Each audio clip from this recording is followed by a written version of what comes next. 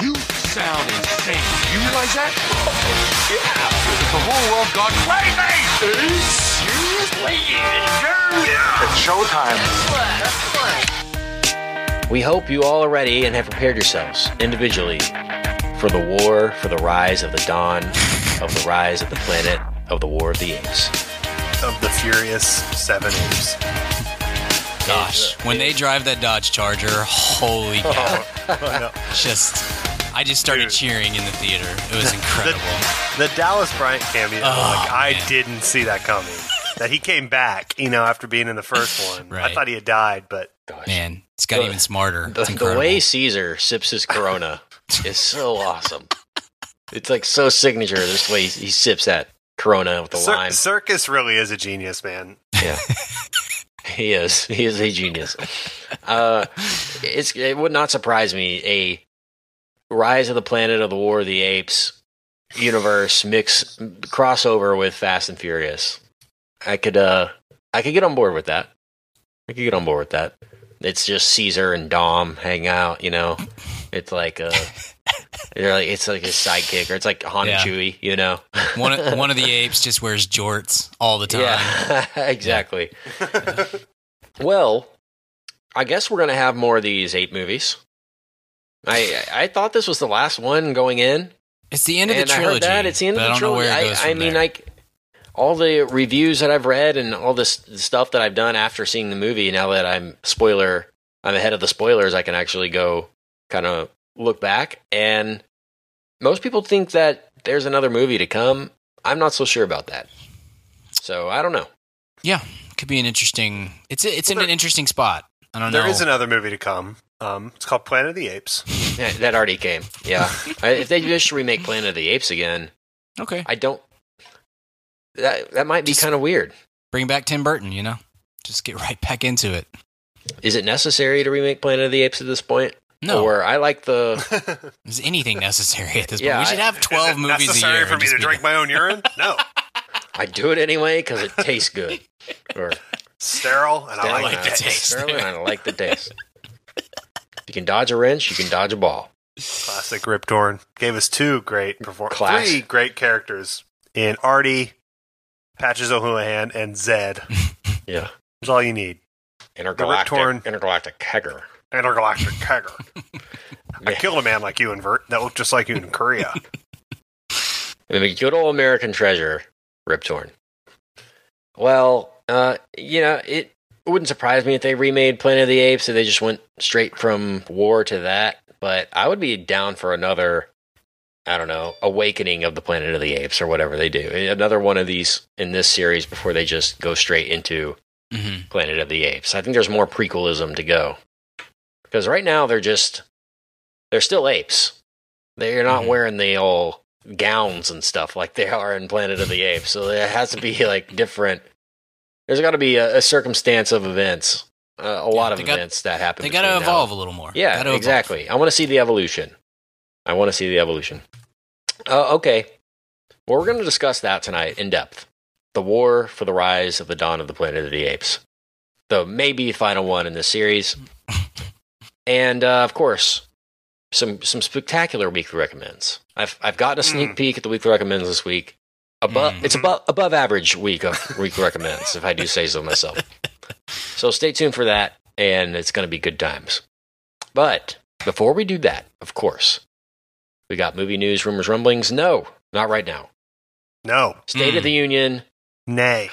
Big time, fam, Mad About Movies announcement.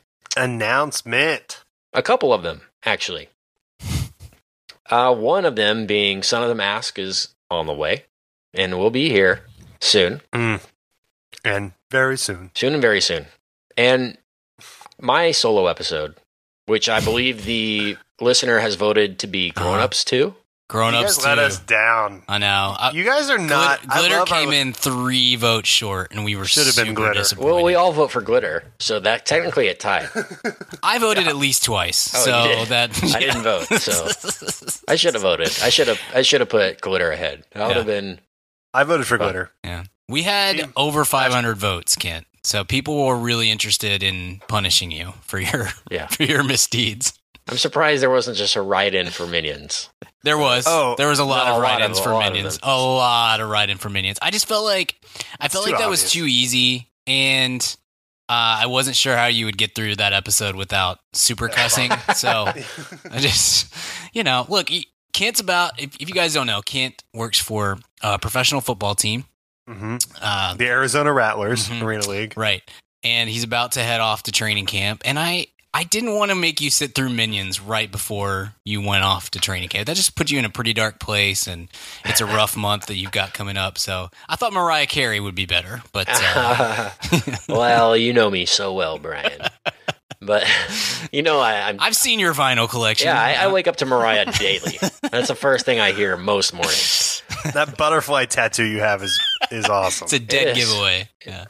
It was worth the $7,000 it cost to accurately portray the having those jewels actually put into your skin, especially where the bejeweling was very pricey but worth it.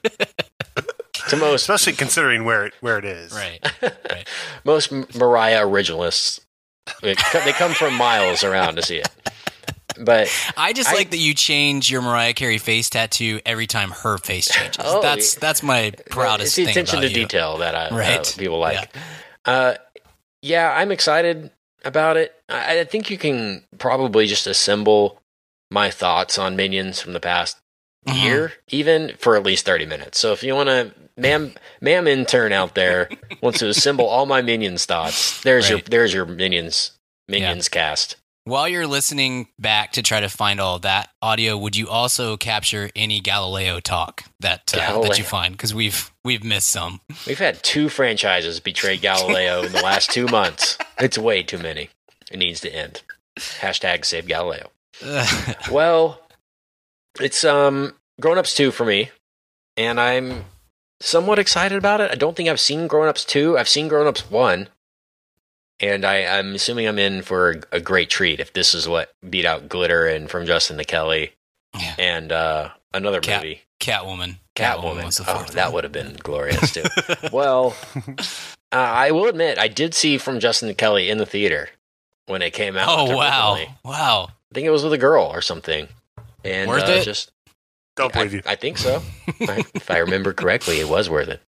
But I remember it made like $7 at the did not do well at the box office, and I was poor Kelly 4 of those 7. My good friend Kelly Clarkson. It's tough. It's great. It's tough. Good. We worked at Six Flags together, bro. Weird, because I'm super close with Justin Guarini. So why have we not had this conversation? You tell him to knock it off with those Dr. Pepper commercials. Okay. He has taken it too far. Well, it's been a fun experience, but I'm excited to do the Grown Ups 2 episode, and that might drop somewhere in the next month or so, I would say. Give me a couple weeks to get it recorded and all that, and we will release that to the listener. And again, Son of the Mask is going to come like a thief in the night. You just don't know. It's going to smack you in your face as you're sleeping. You're going to wake up 4 a.m. and bam, there it's going to be Son of the Mask in your podcast feed. Okay. Speaking of podcast feeds, big announcement regarding that and our listeners. That will be our last episode. Right? the last episode. We go out with a bang. We're doing. So we've had requests for this in the past, and this is by people that really are dedicated listeners that interact with us on social media and that have become what's been known now as the Mam Fam, the real Mam Fam, not just the statistics, the actual people that interact with us. They want they want to make it easier on themselves to support the show, make sure the show keeps on going, and be more involved in the day-to-day dealings of the show. Kind of have an input on the things that we talk about. Have votes on things like American Treasures. Bring up topics that they want us to discuss, and have an easier way to do that than just by tweeting us or contacting us or emailing us or something like that. These are the people that have signed up, and it's kind of I guess it's more of a assembly of our dedicated fans, an official place. We call it the Mad About Movies official VIP club. Yes, that's right. We're announcing it tonight, the VIP club. Get your velvet rope ready. So what this is we're setting up a Patreon account, and people have requested Patreon specifically because there's a lot of podcasts and shows and YouTube people out there and things like that, and bands and comedians and all of the above that use Patreon. And it's a way for us to give you exclusive gifts, exclusive content, exclusive t-shirts, exclusive, insight with us and doing periscopes and Q&As and just being more a part of the Mad About Movies family. And also, it's a great way to support the show, like I said. A lot of people ask if they can donate, buying a shirt is the best thing to do to support us. And, we accept donations, of course. We do have plenty of shirts for you to buy. This is just a more exclusive way for you to do that. And it really helps the show going. And so what we've done is we've set up several different tiers here. And Brian can give you a little more detail on the tiers. But basically, we have 4 tiers. And this is monthly. We have a $1 a month tier, which is basically a 25 cents a week. And the next tier up is a $4 a month tier. So that's $1 per week. And the next one up is $12 a month. That's a couple bucks a week. And then the top one, which we have dubbed the Eye. Yes, the Eye. $20 a month is the top. And that's basically the all access Mad About Movies listener.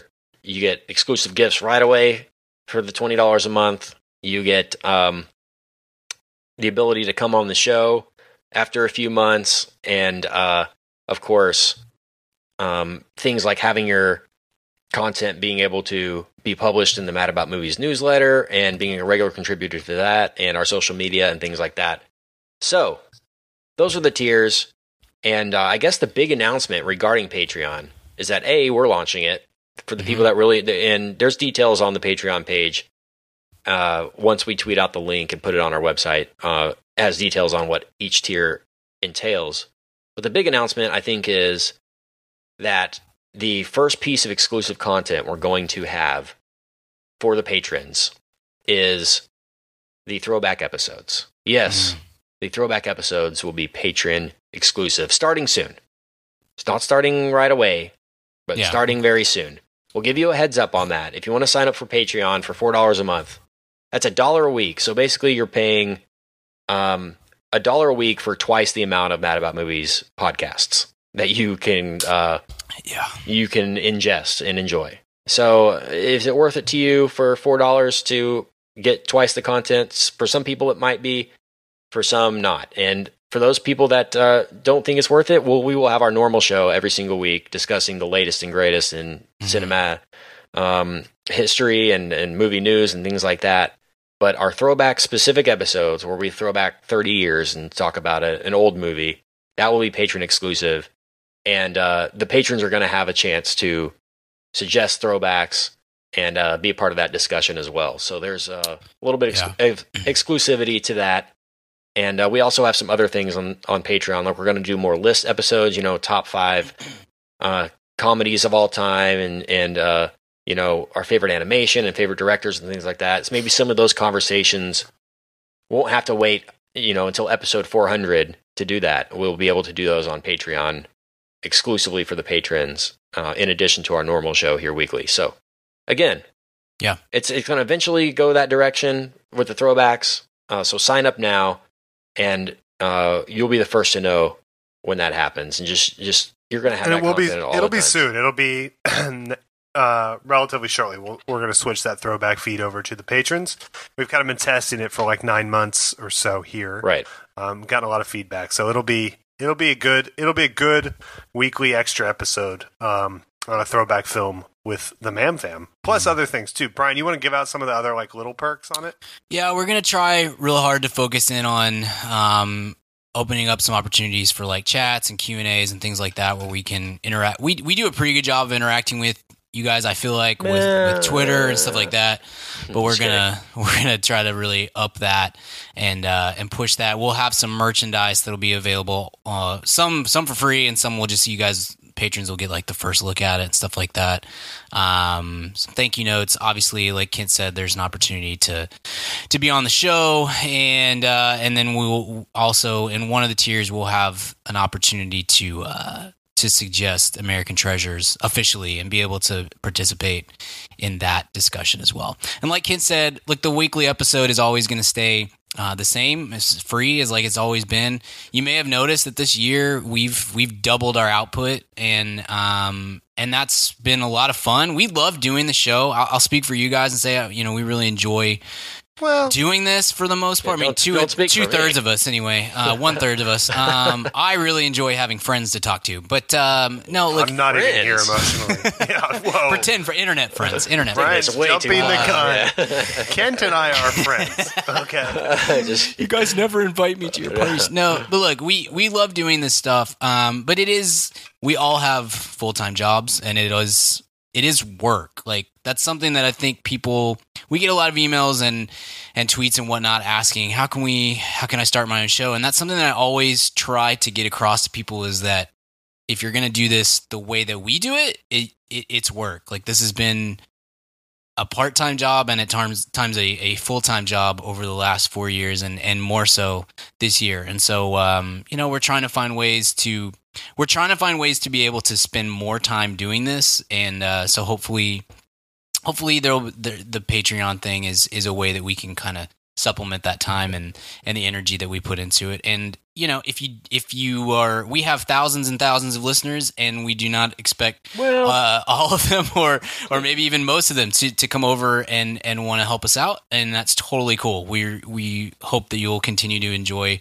our weekly podcasts and all that. But for the people that want to go an extra step and get a little bit more time with three very important people, we truly would love to have your help, and we really appreciate the time that you guys give us. And so hopefully there's not too many there won't be too much offense or upset out there or anything like that, but this is a way that we can support the show and support ourselves, and we hope that some of you guys will join us in that. And it's one of those things too where, and no one's crying us a river, but the more downloads you get, the more popular shows get, which is awesome. We wouldn't trade it for the world. The more expensive the show is, and so look, we don't like coming on in that. We would love to just throw a million episodes out a week, but like Brian said, we have jobs, and it's cost us money to do the show, even with the ads and everything. And you guys have been so supportive and awesome, and every dollar counts, and we have no complaints in terms of our listeners. We have the best ones out there, but I think this is a good way for us to push out even more content and fill your commutes and your workouts and your work days and all of that with more and more content. And like Brian said, be able to have the time to do that a little more as well, because I am a male stripper, and the hours are tough. Right, a lot of nights and weekends. Yeah. No, I'm not that good. It's a lot of morning daytime hours. A lot of weekday mornings. Yeah, for me, I'm not in the best shape. It's tough, buddy. It's all right. I made $5 today. I found $5 in the bathroom. As long as you're in the plus. Well, so that's we'll bring it up more over the next couple of weeks and give like maybe more details once we have everything up and ready to launch and everything, but there may be more details. We'll launch the Patreon thing. Mm-hmm. We'll launch Swing by and see what it's about, check it out. We'll launch it basically this week. And that'll be the link will be on our website, as well as we'll tweet it out and things like that. But at Mad About Movies on Twitter is our handle, by the way, if you want to give us a follow. But we got stuff. We're cooking up stuff. We got other spin-off podcasts that we're starting that'll probably be less frequent than Mad About Movies is an every week thing. We've got Mad About Sports, which we've been beta testing, or Richard and Brian have been beta testing. That could continue into the NFL season. Could perhaps. But the patrons will be the first to... or the only people that get that content, really. This also our side projects are going to be on there as well. Yeah, that's the $4 a month tier, right? That's a good thing to bring up, Kent. Like this this will give us an opportunity to test out some new stuff and put out some content that we probably wouldn't be able to put out on our regular feed. Like Kent and I talked about, this will give us, we could all have solo episodes just out there randomly as surprises for the patrons and stuff. We could do more commentaries, things like that. We're really buying into the opportunities that this presents that we couldn't put all those things out on our normal feed because of bandwidth, because of our network and ads and all that sort of stuff. And so this is an opportunity to kind of expand our reach as well, and do some different things. Yeah, there are things that no one cares about our NBA or NFL thoughts on the Mad About Movies feed. No one's going to search for a movie show that talks about the NFL. Unless it's draft day. But the people that listen to us daily and actually do care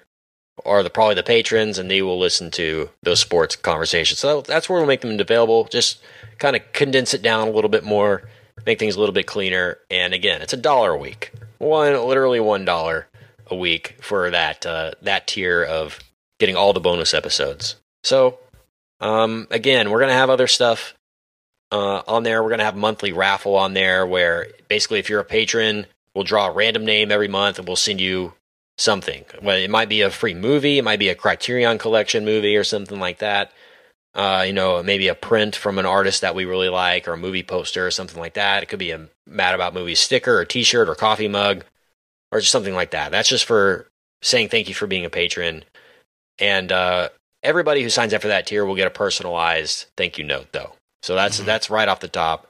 One of us will write you a note. We'll throw a little sticker in there for you, and a little keepsake souvenir for being a listener too. And I have gorgeous penmanship too. You really do, Brian. You'll want to see that. You really do. You've sent some thank you notes to some people, and I'm in awe of your penmanship. Also, we I think for the $12 a month tier and $20 a month tiers, we have pins that are exclusive pins with the Mad About Movies logo on it, like that you would put on your coat or jacket or hat. They look awesome. They look amazing. I bought one from Brian. Yeah, they look awesome, and I think we might tweet that out, the picture of the pin, and then the link to the Patreon if you want to sign up. That'll be like a gift that you get right when you sign up. And who did those, Brian?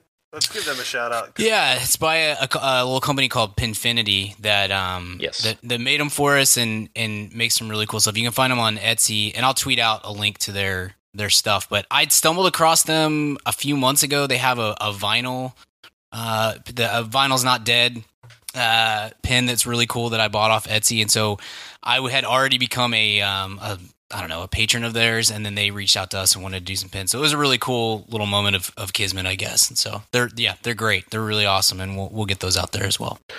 They're really, really cool. And those are first come, first serve. We only ordered a few of those, and so I guess the first people that sign up for that tier, in the order that they appear, will get those pins sent to them. And put it on your coat. Put it on your if you're doing the Ryan Adams thing and filling a coat with patches and stuff, or put it on your backpack or wherever you would like. If you just want to keep it for a souvenir, that's fine too. So, the Mad About Movies official VIP club opening soon. All right. Well, let's take a swig of water break here and come back and talk Rise of the Dawn of the War of the Planet of the Apes. Hey, man, fam, question for you. Do you own a small business, or are you a boss?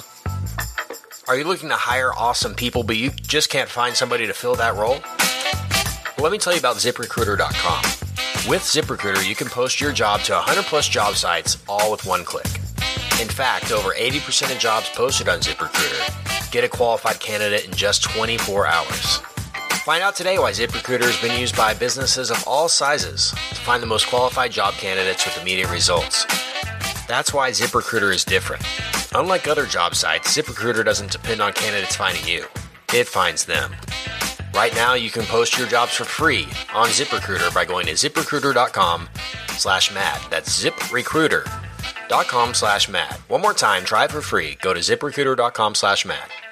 Thanks to ZipRecruiter for supporting this episode of the Mad About Movies podcast. Hey, what's up, ma'am fam? Kent here. And yes, if you're hearing from me, you know it's time to talk about Blue Apron. If you haven't tried out Blue Apron by now, what the heck are you even doing?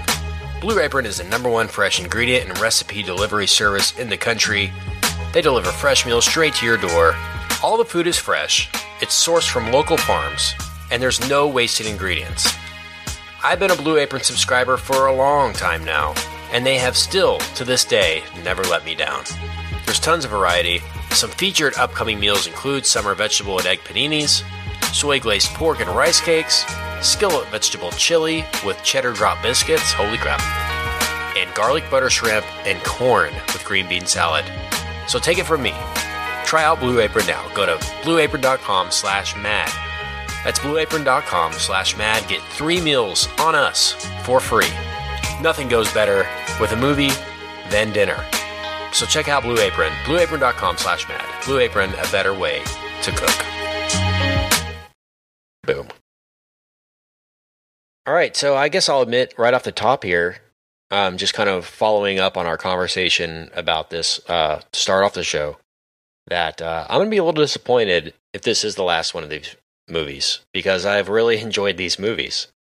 And it's been such a great progression from Rise to Dawn to War, if that's right. I think Rise is the first one. Yeah. People weren't thinking. And so, yeah, it's been a great progression. And what I've really liked about these is that it really did take an existing property and rebooted it in kind of the perfect way. You know, this has its own spin more than any kind of reboot I've ever seen.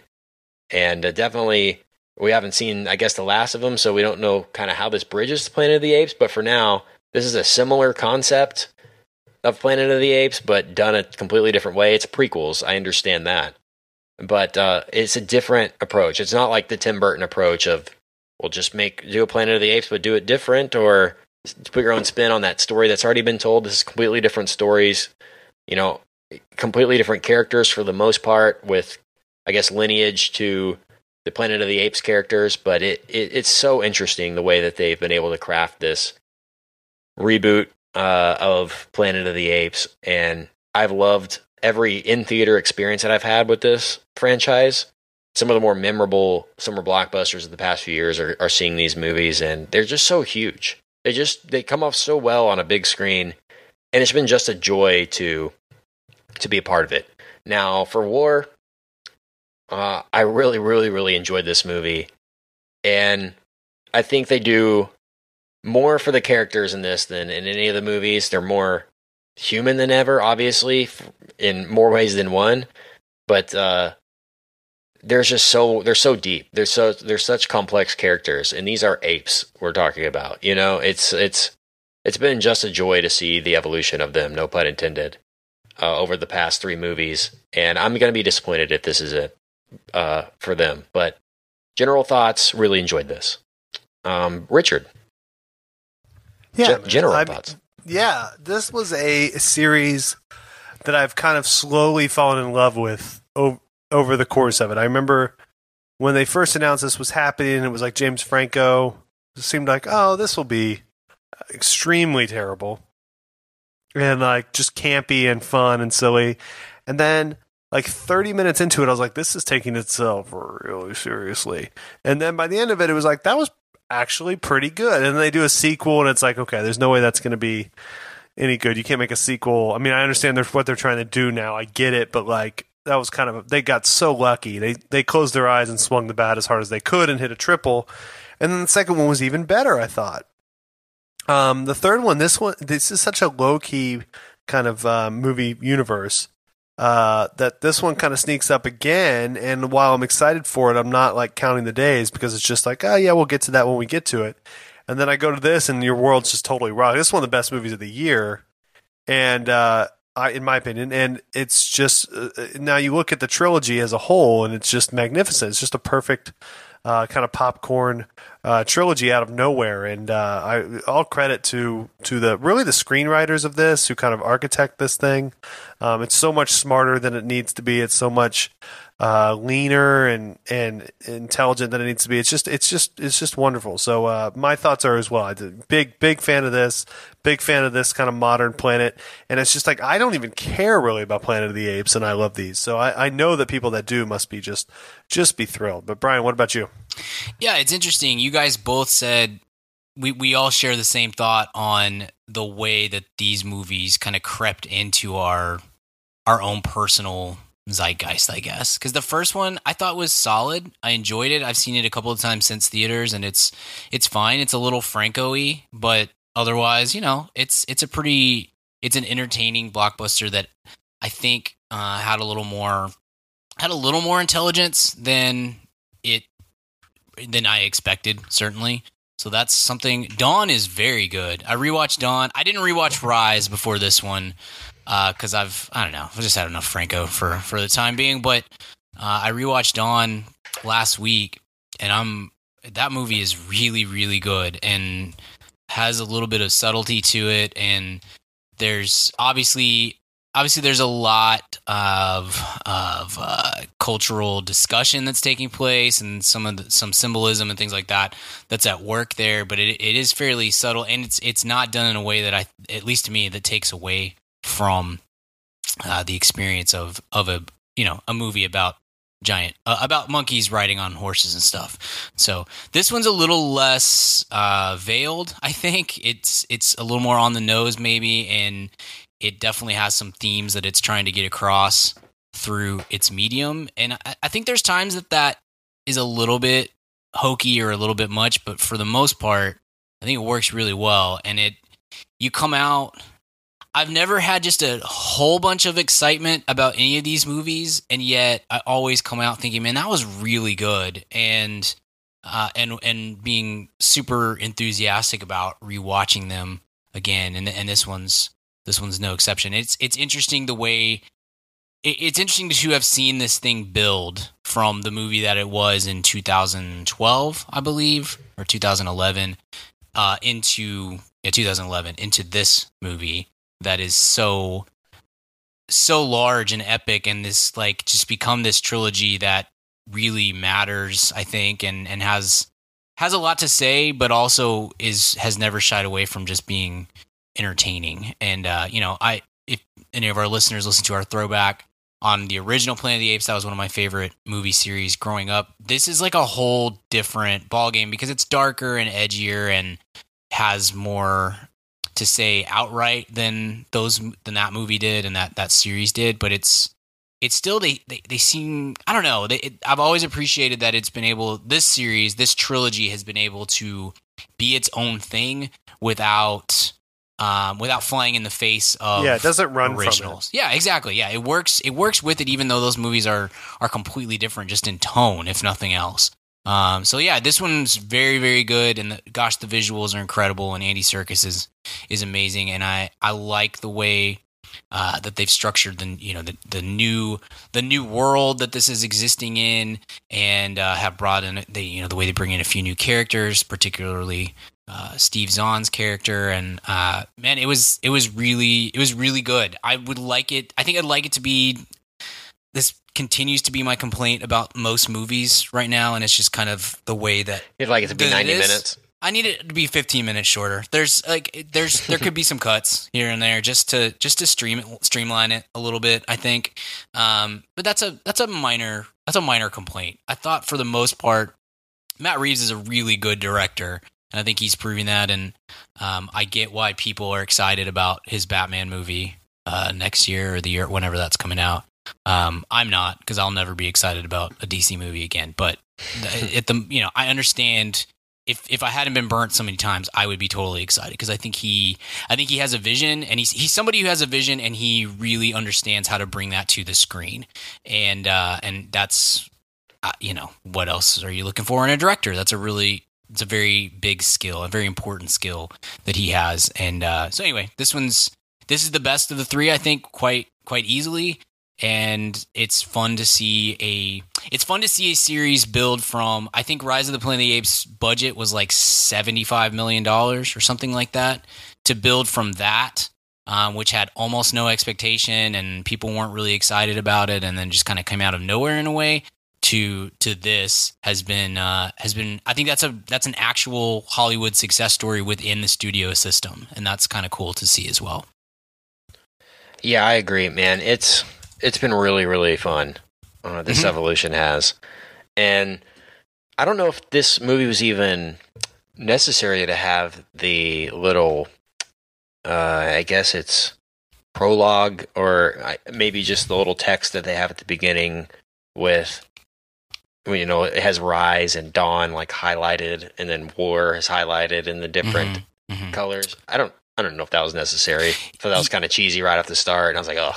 It was. I totally agree with you, but one thing, because I'm of the opinion that you pretty much should just assume that anybody who's seeing the third movie in a series has seen the previous movies at this point, and if they haven't, then that's kind of on them. But I will say this: if you're gonna do that, I would much prefer you just to put it up on the screen in the first minute, rather than have the characters explain everything that's already happened in the previous movies. Don't even think. I mean, the way they built this, each movie is completely independent almost. I mean, they go together, but there's a completely separate cast in every single movie, except for Caesar, obviously. You know, this could have been a completely independent movie away from that, without even the allusions to the previous one. I know they talk about the previous events. I think that's kind of where this movie succeeds, is that it tells the story of the first, you know, so well, without the kind of in-your-face stuff that that Dawn had with, you know, going back to the home and seeing the photos and that whole thing. This movie really did a good job of mentioning the Koba storyline from the last movie and working that into a new storyline. And all they did was basically show Koba with an evil, angry face, and you're like, oh, okay, yeah. So that's those bad apes, you know. And that was great. How they've kind of isolated each one of these movies, and they haven't, because that was my first thought when Dawn came out, was, we're going to do this without Franco, and you get Jason Clarke? Really? Is anyone going to care about this? And I loved that. I think I was maybe higher on that than you guys were at the time. I'm probably not as high on it as I was at the time, just because I don't know. I rewatched it before War, and I found that I liked War a lot more as a movie, but I really liked Dawn, and I could see the direction that they were going with these, and that really excited me. I love this. I love the first 20 minutes of Dawn, basically before the humans get there. You know, I love that, like the kind of 2001. Plus, Kerry Russell and Gary Oldman never hurt. Oh, yeah, I love them too, but they weren't. They definitely weren't the star that was announced. Well, for you, Is like Dawn of the Planet of the Apes, starring Jason Clarke. I'm like, really? Yeah. Okay. You know, that's what I thought, and that blew me away as far as what I was expecting and what we got. With this, it's kind of counterintuitive of what I thought this was going to be. I thought this was going to be nature versus humans, you know, primitive versus technology, and it was that at the beginning. The first scene of the film is this huge battle scene between the apes and the humans, and it is freaking incredible. This is the first 10 minutes of a movie this entire year, I think. And it's terrifying. When it's the actual apes just going, and you're from the perspective of the humans, and they're attacking they're kind of ambushing the troop in the woods, it is terrifying. And they're all flying through the trees, coming at you, and then they come over the cliff and all throw their spears at once, and then it's just raining spears on everybody. And I don't think a spear has never been a scary weapon until this movie. You know, they're flying all around you, and people are just dying everywhere because monkeys are throwing spears. You know, this isn't a war movie. This is a monkeys against people movie, and it was terrifying for the humans. And that overhead shot at the beginning of the movie, I just love that completely vertical shot of like the troops going in to the war and fighting. I just thought the cinematography of that whole sequence was incredible. And I was just completely like Saving Private Ryan, just completely floored by that first big battle. And then it kind of calms down for a bit. Mm-hmm. And I expected a huge Lord of the Rings style war in this movie, and I don't know if we got that. In fact, I don't think we did get that at all. The final battle of the movie is more apes are there and kind of interfere, but it's less, apes versus humans than it is humans trying to battle for the planet of the apes. This is the war for the planet of the apes, not the war of the planet of the apes, if that makes sense. Sure. So they were a little less involved than I thought they were going to be. Did you guys find that too? That the apes were more to themselves than against the humans here? Yeah, it pretty quickly became more of a revenge story, and then just the concept of like achieving your goal, usually of revenge, at what cost. Like, we've seen that trope come out a lot in movies plenty of times, but it's not usually in regards to an ape, right? Like, so that's the twist, is that the ape is about to lose his ape self, not his humanity and stuff. So yeah, it's the war aspect is maybe a little bit played up in some ways, I think. Yeah, I was just surprised that it was a lot, for being called War of the Planet of the Apes, or War for the Planet of the Apes. It's a lot less war than I thought there was going to be, but that's fine. It was still very strong, and there's some very harrowing scenes involving soldiers and things like that. And speaking of soldiers, Woody Harrelson's Colonel was terrifying too. And what a great performance by American Treasure Woody Harrelson. That was actually his twin brother that played. Oh, it was from Now You See Me. Really, really good stuff, and not the first choice I would have thought for that role. If you had read that role on the page, on the one sheet of who that character is, I would have not pictured Woody Harrelson. But I got to give him credit because he freaking nailed it. He's great. He's such a versatile actor. You don't really think of him as being able to do that kind of stuff. You always think of him for Zombieland or Now You See Me or whatever. But he did True Detective. I guess that's kind of the other side of Woody that you rarely see. But man, he's so great in this, and exactly the antagonist you need to a Caesar.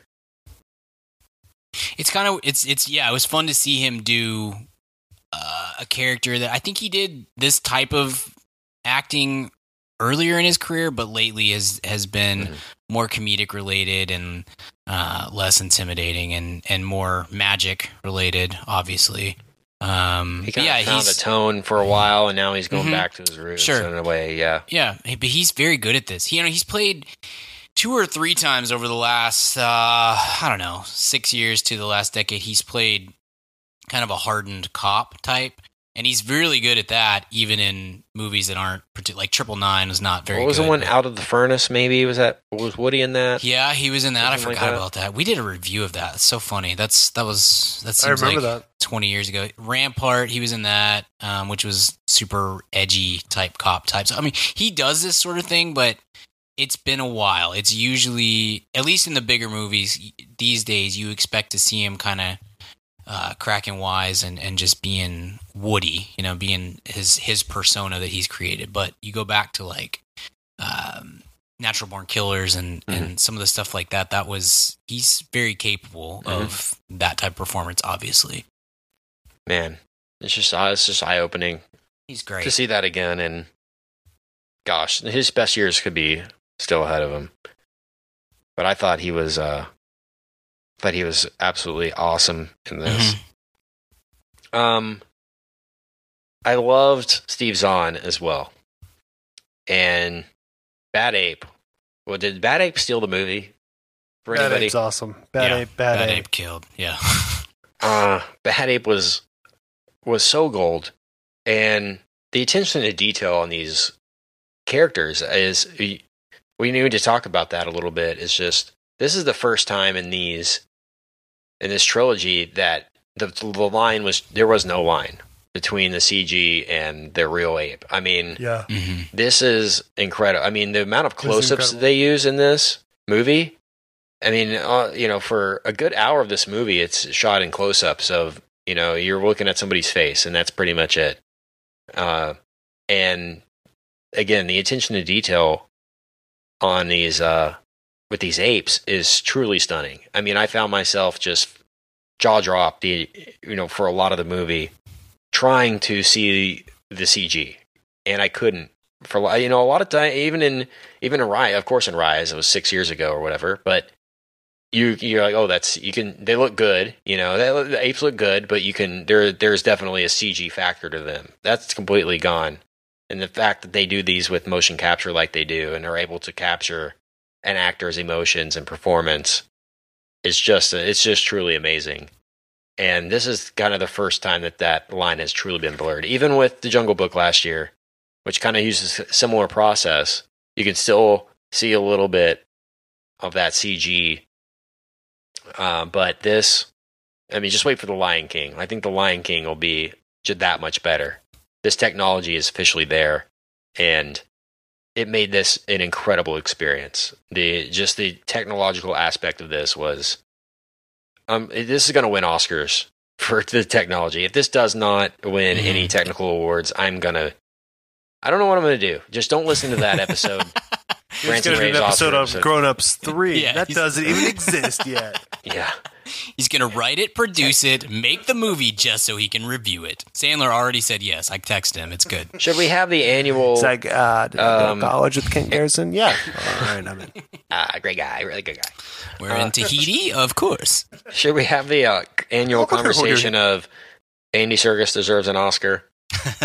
Seriously. Yeah, just create a category at this point. It doesn't have to be like mocap only performances, but just group mocap and voice acting all together, and it doesn't have to be male and female. Just one category. And even if you want to even add like narration, just voice of whatever, non-screen, non-traditional performance, non-screen, exactly, and make it happen, because he's.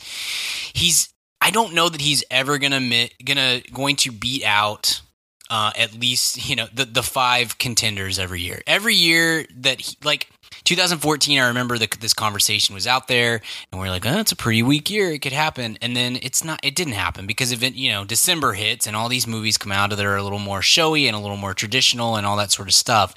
And I expect that will happen again here. But he's magnificent. He's the best in his field at what he does, and it's getting to the point where it annoys Richard and I to no end when somebody says that Dirk Nowitzki is a great shooting big man. It's like, no, he's just a great shooter, period. That's it. You don't have to qualify it with the big man. And it's becoming the same thing with Andy Serkis. He's just an incredible actor. It doesn't matter that he's not really on screen, or you're not seeing him on screen the way you're used to seeing an actor. He's incredible. But I don't know that we're ever going to get to a point.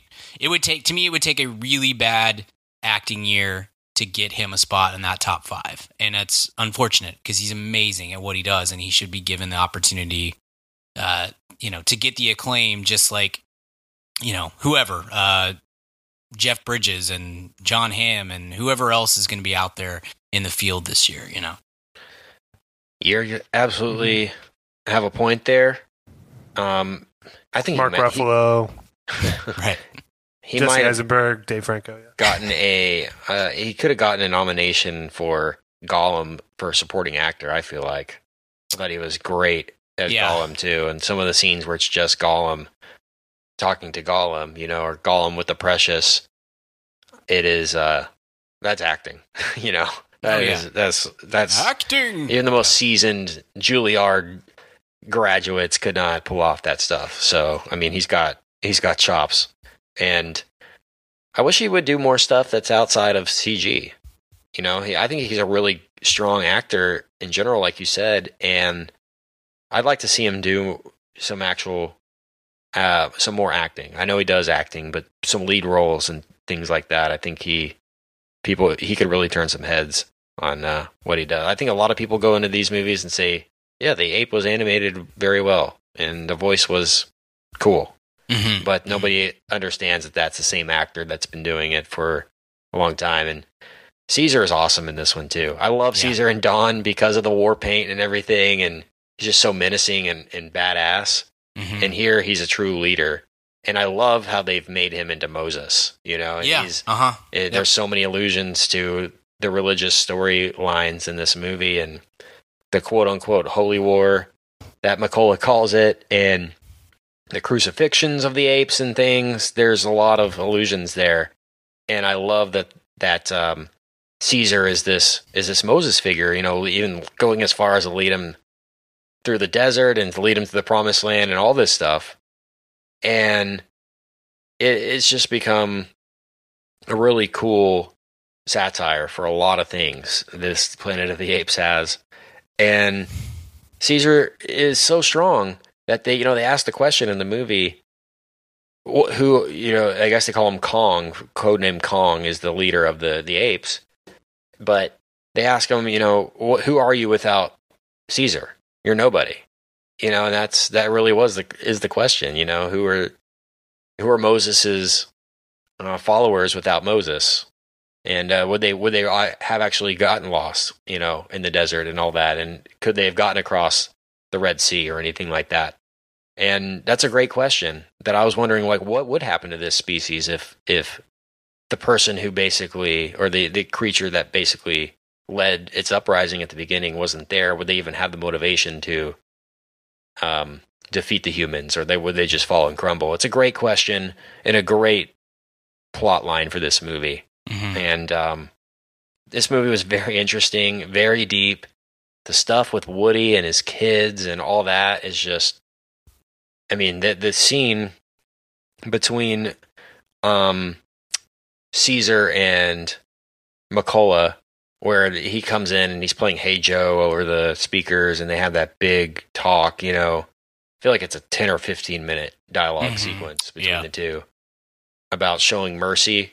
That is just that's a great scene. I'm sorry. I don't care if it's a movie about apes. I mean, that's just, it's heart wrenching and just good, and that's what these movies have done, is they've taken themselves seriously. A lot of movies you can complain, it takes itself too seriously.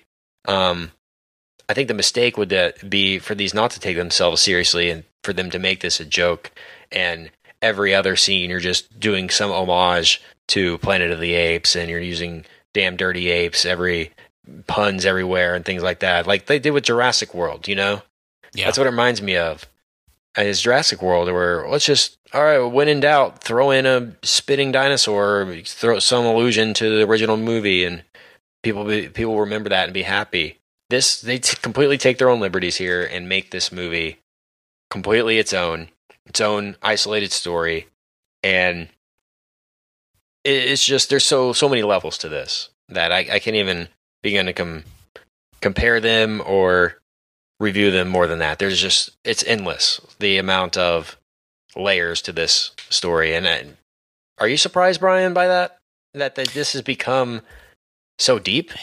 I mean, like, good gosh. I mean, if you would have asked me in 2011, is that a possibility, I would have laughed. Like, there's no way, because I watched all 5 of the originals, and I saw the terrible Tim Burton one, and I feel like we've kind of reached the apex of what we can accomplish in this world, right? Like, it's just, there's not really a whole lot further that you can go. Yeah, exactly. Heyo, man. See, that's why you got to go to Patreon, is for that kind of content right there. But yeah, no, like from that movie, no chance. Dawn really upped the stakes, and then this one takes it, 14 steps further. It does. I will say this: it requires a step of the viewer. The viewer has to kind of agree to go along for the ride, and I appreciate that. That's not a criticism. I love that. I love when a filmmaker, especially in this setting, in a big budget sort of a tentpole type settings, tries to do something that's a little bit different or a little bit outside the box, or just asks the viewer to trust them for what they're about to see. And this one really, Dawn does that to some degree. This one really pushes it, because you're right, Kent. These are very serious movies.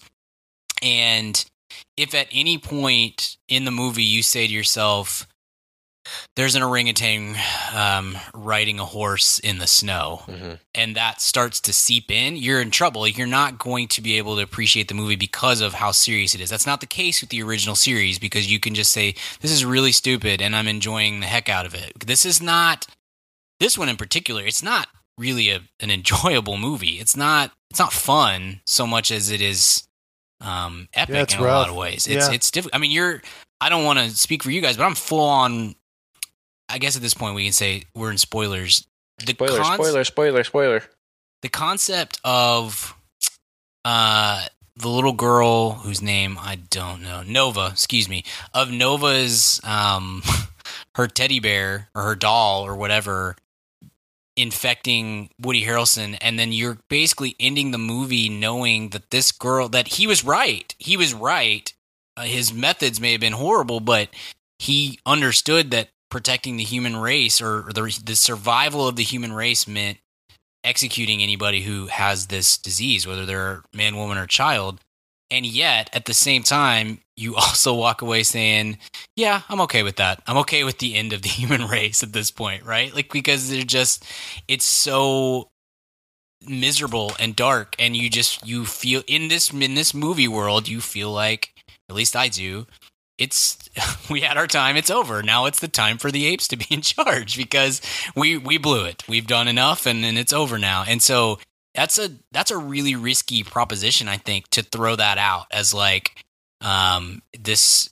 We know that ending this movie here means that if you're really paying attention, you're understanding and perhaps even rooting for the downfall of human society as we know it. Right. You know? That's something. That's flipping it around when. You don't see that in Spider-Man: Homecoming. Yeah, you're in a movie and you're like, man, I really hope the humans die here and the apes take over the planet. Right. But that's the world that we live in these movies, and man, that's been crazy. Richard, what do you think of kind of the seriousness of this too, and how? So here's my thing: is that it's to me, I really respect this series because, I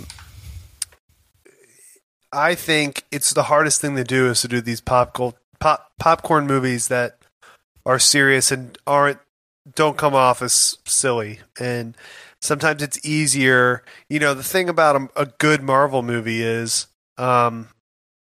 it's hard for them with their certain formula of tone to really, really strike out because they're really aiming for fun at all times. So it's hard for them to. With the Thor movie, the second Thor movie, but they really very rarely swing and miss, but they kind of consistently just hit doubles and triples and things like that. The harder thing, I think, and the less often thing is when something goes super serious like this in a popcorn sense and pulls it off. And, you see someone like Christopher Nolan does that a lot. These movies do that. There are people that do it. And when you see it, you see that tightrope walked so well and so intelligently, so gracefully, with real stakes and real emotion and real, epic drama and real pathos and real everything. That's about as fun of an experience as you can have, even if, like Brian said, the movie's not fun. The enjoyable part of it is the rarity that you get to have that experience in the theater. Mm-hmm. I completely agree. And this movie doesn't comment on itself at all. Really, yeah, that's a great point. And so it's serious. I mean, it's not ever going to look at you and be like, "But isn't it funny that these little apes are taking?" It never does that. Mm-hmm. And I like that about it because it'd be easy to do that, and you could probably still make a fun movie and do that. But the way they're doing it is much more difficult and thus more impressive. I think there's such an air of believability about this, and because the origin of Caesar. And it was just humans screwing around with pharmaceuticals was the reason that we got Caesar, and we are the top of the food chain, but a tiger can still come rip our face off, and a bear could do a ton of damage to humans. That's what kind of made the Jungle Book so appealing too, is that it was set in that era of reality when you insert a human into Mother Nature. It's quite a different spin, but I'm just a little surprised that. Or are you surprised? It was funny that kind of the downfall of humankind was because the monkeys threw poo at the guy. Yeah. You know, like if that had never happened, then the monkeys might have been in their little holding cell forever. Mm-hmm. You know, that was their way out, was when they threw poo at the guy and then killed him and all that when he came down there. But just funny that it's so serious, and then the guy gets hit in the face with poo, and then that's what leads to the third act biggest battle thing. And that's crazy. So, man, the downfall of Woody in this movie though is crazy. Yeah. You can kind of see it coming. They call their shot on it, but you know, it's fitting, right? Like it works well for within the narrative, and he certainly, I think, pretty much deserves what he gets. So, yeah, your opinion. I do hate humans. But he was a pretty good guy, I'm pretty nice guy. Well established as anti-human. Yeah, I really thought that the Nova plotline was going to work better. It works. It works for the sake of, you know, moving the infection from one person to another in the form of the doll. But I thought they were going to play that way up more for the sentimentality fact. I guess they kind of do when she sees her dead father right there at the beginning, when the apes kill her dad, and the apes have to live with the fact that they killed her parent, you know, and that she was going to be alone. Mm-hmm. I love that scene with Maurice, the orangutan, talking about, I can't leave her here. You know, she can't be alone.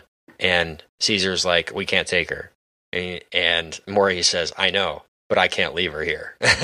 And that I think Maurice has become my favorite character in this series. Same. And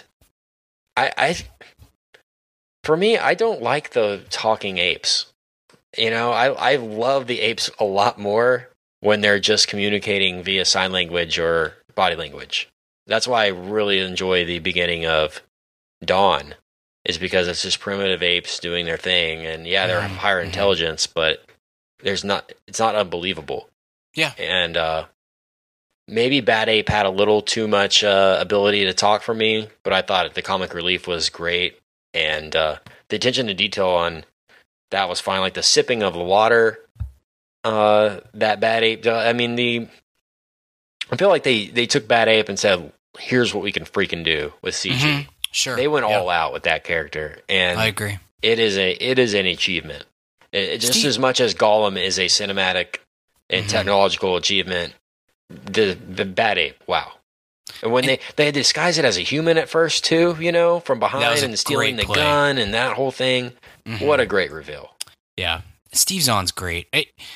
We all love Steve Zahn, and there's times when I feel bad that Steve Zahn, like we've talked about, maybe we should change the O'Malleys to the Zahns because he's so cool. This was a movie where I was like, I'm glad it's not the Zahns, because he legitimately should be an American treasure one of these days. He's so great, man. He's so great, and I love that this is kind of the only work that he did during this time period, and he really committed himself to making this happen. It's just he's the best, and it works so well within this world and this universe that he's in, and the character that he plays.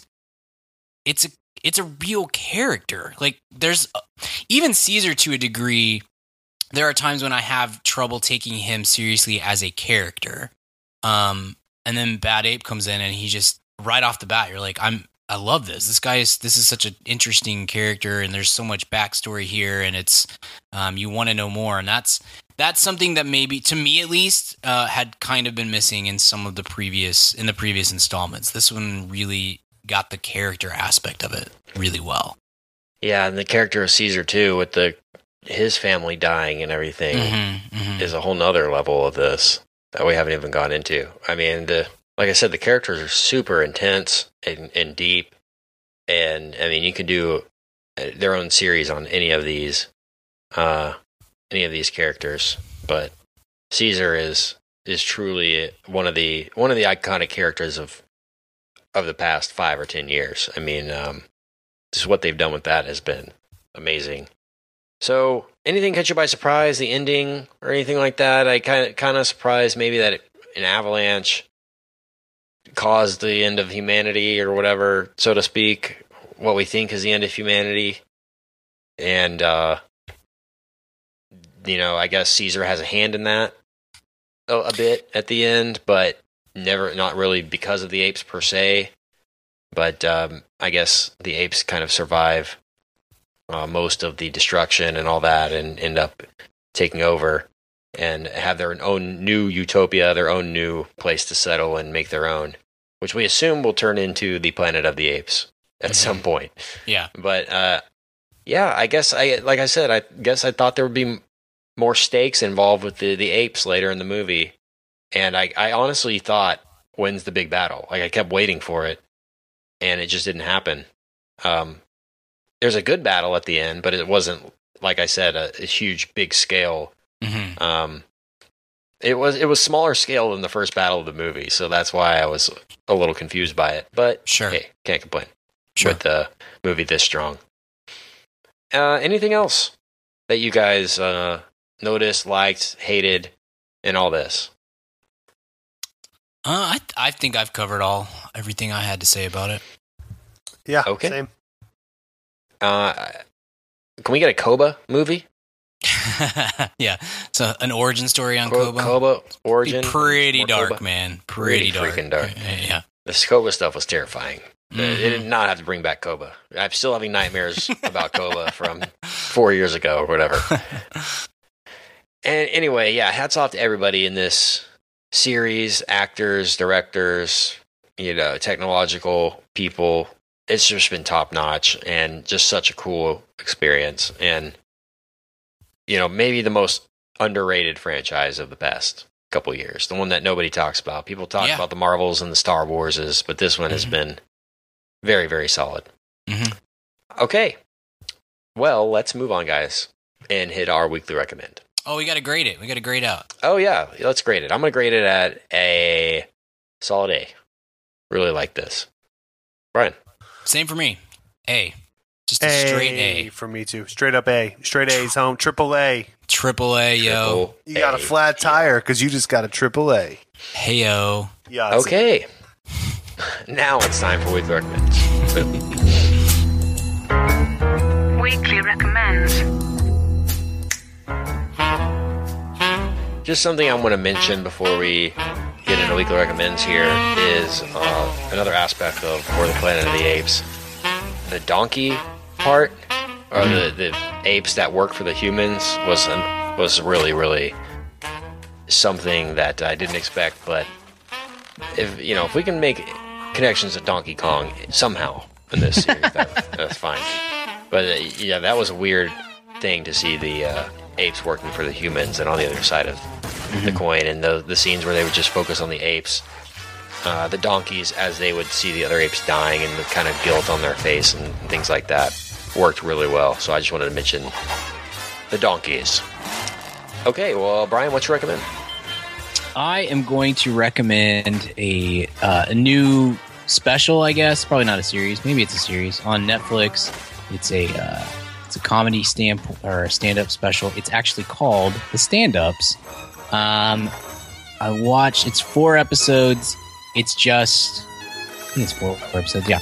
It's just a different stand-up, or it's 5 episodes. Excuse me. Different stand-up each episode, doing a 30-minute set, something like that, and some of them are not particularly good. So I'm just going to highlight the first episode is a guy named Nate Bargatze. I think he's the guy who started this or who came up with this idea. They're all on a stage in LA and got everybody together and stuff. His set killed me. It's one of the funniest stand-up sets that I've seen in a really long time. So some of the others like Nikki Glazer and Dion Cole and Fortune Feimster, I've seen all of them do much better work than they did here, but I don't think I'd seen anything, or at least an extended set from Bargatze, and it was hilarious. It's a really, really funny set, and relatively clean. Some of the rest it is not. So just be aware of that if you have kids and stuff. But his set was really clean and pretty solid and really, really, really funny. And so he had some great stuff. So I'm an instant fan, and it was like I said, one of the better sets I've heard in a long time. So check that out. Again, it's called The Stand-Ups. It's on Netflix. Episode 1 is Nate Bargatze's set. So that's my weekly recommend. Richard, how about you, man? Yeah, I'm going to recommend a book. I've been going through Brian. This is one you might be interested in. It's A.O. Scott's book. Nice. Critic for the New York Times. It's called Better Living Through Criticism. It's how to think about art, pleasure, beauty, and truth. And it's just about kind of thinking critically and living critically. And as kind of quasi movie critic people, it's kind of it's an interesting read for that reason. But no, I really liked it. Nice. Great read. Tony Scott's or A.O. Scott, but he goes by Tony sometimes, which is weird. He's a great writer, and it's a pretty quick, easy read. So I think you would both enjoy it quite a bit. Sweet. Also directed Top Gun, if I believe. No. Different Tony. Yeah. Tony Scott. Rest in peace. A.O. Scott's one of the Ridley's brother. One of my favorites. Yeah, he's great from way back when. He did a lot on Ebert. Ebert after Roper left, and he was one of the fill-ins perpetually. He was always great. One of my favorites.